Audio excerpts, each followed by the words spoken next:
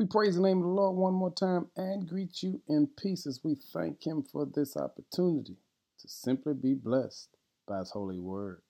Word for today is pure love.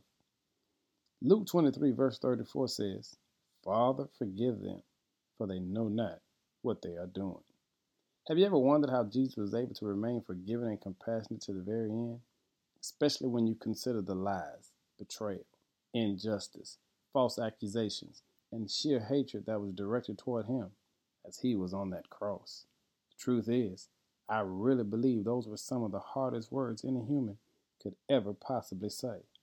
Father, forgive them, for they know not what they're doing. But he did it because that was love in its purest form being displayed. Love is a powerful force. Put yourself in Jesus' shoes.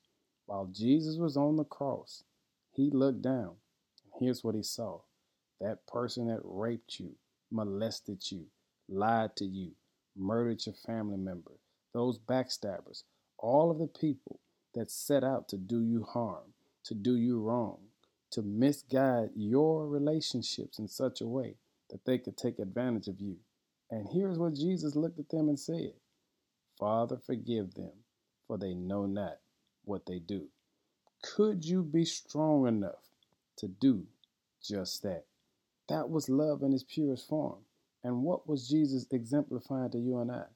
The lengths he went through just to allow us to have an opportunity to be saved.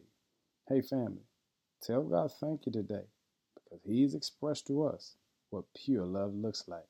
Because regardless of what you've done, he says, Father, forgive them, for they know not what they do. Tell him thank you, saints, because you know he's worthy. In Jesus' name, amen.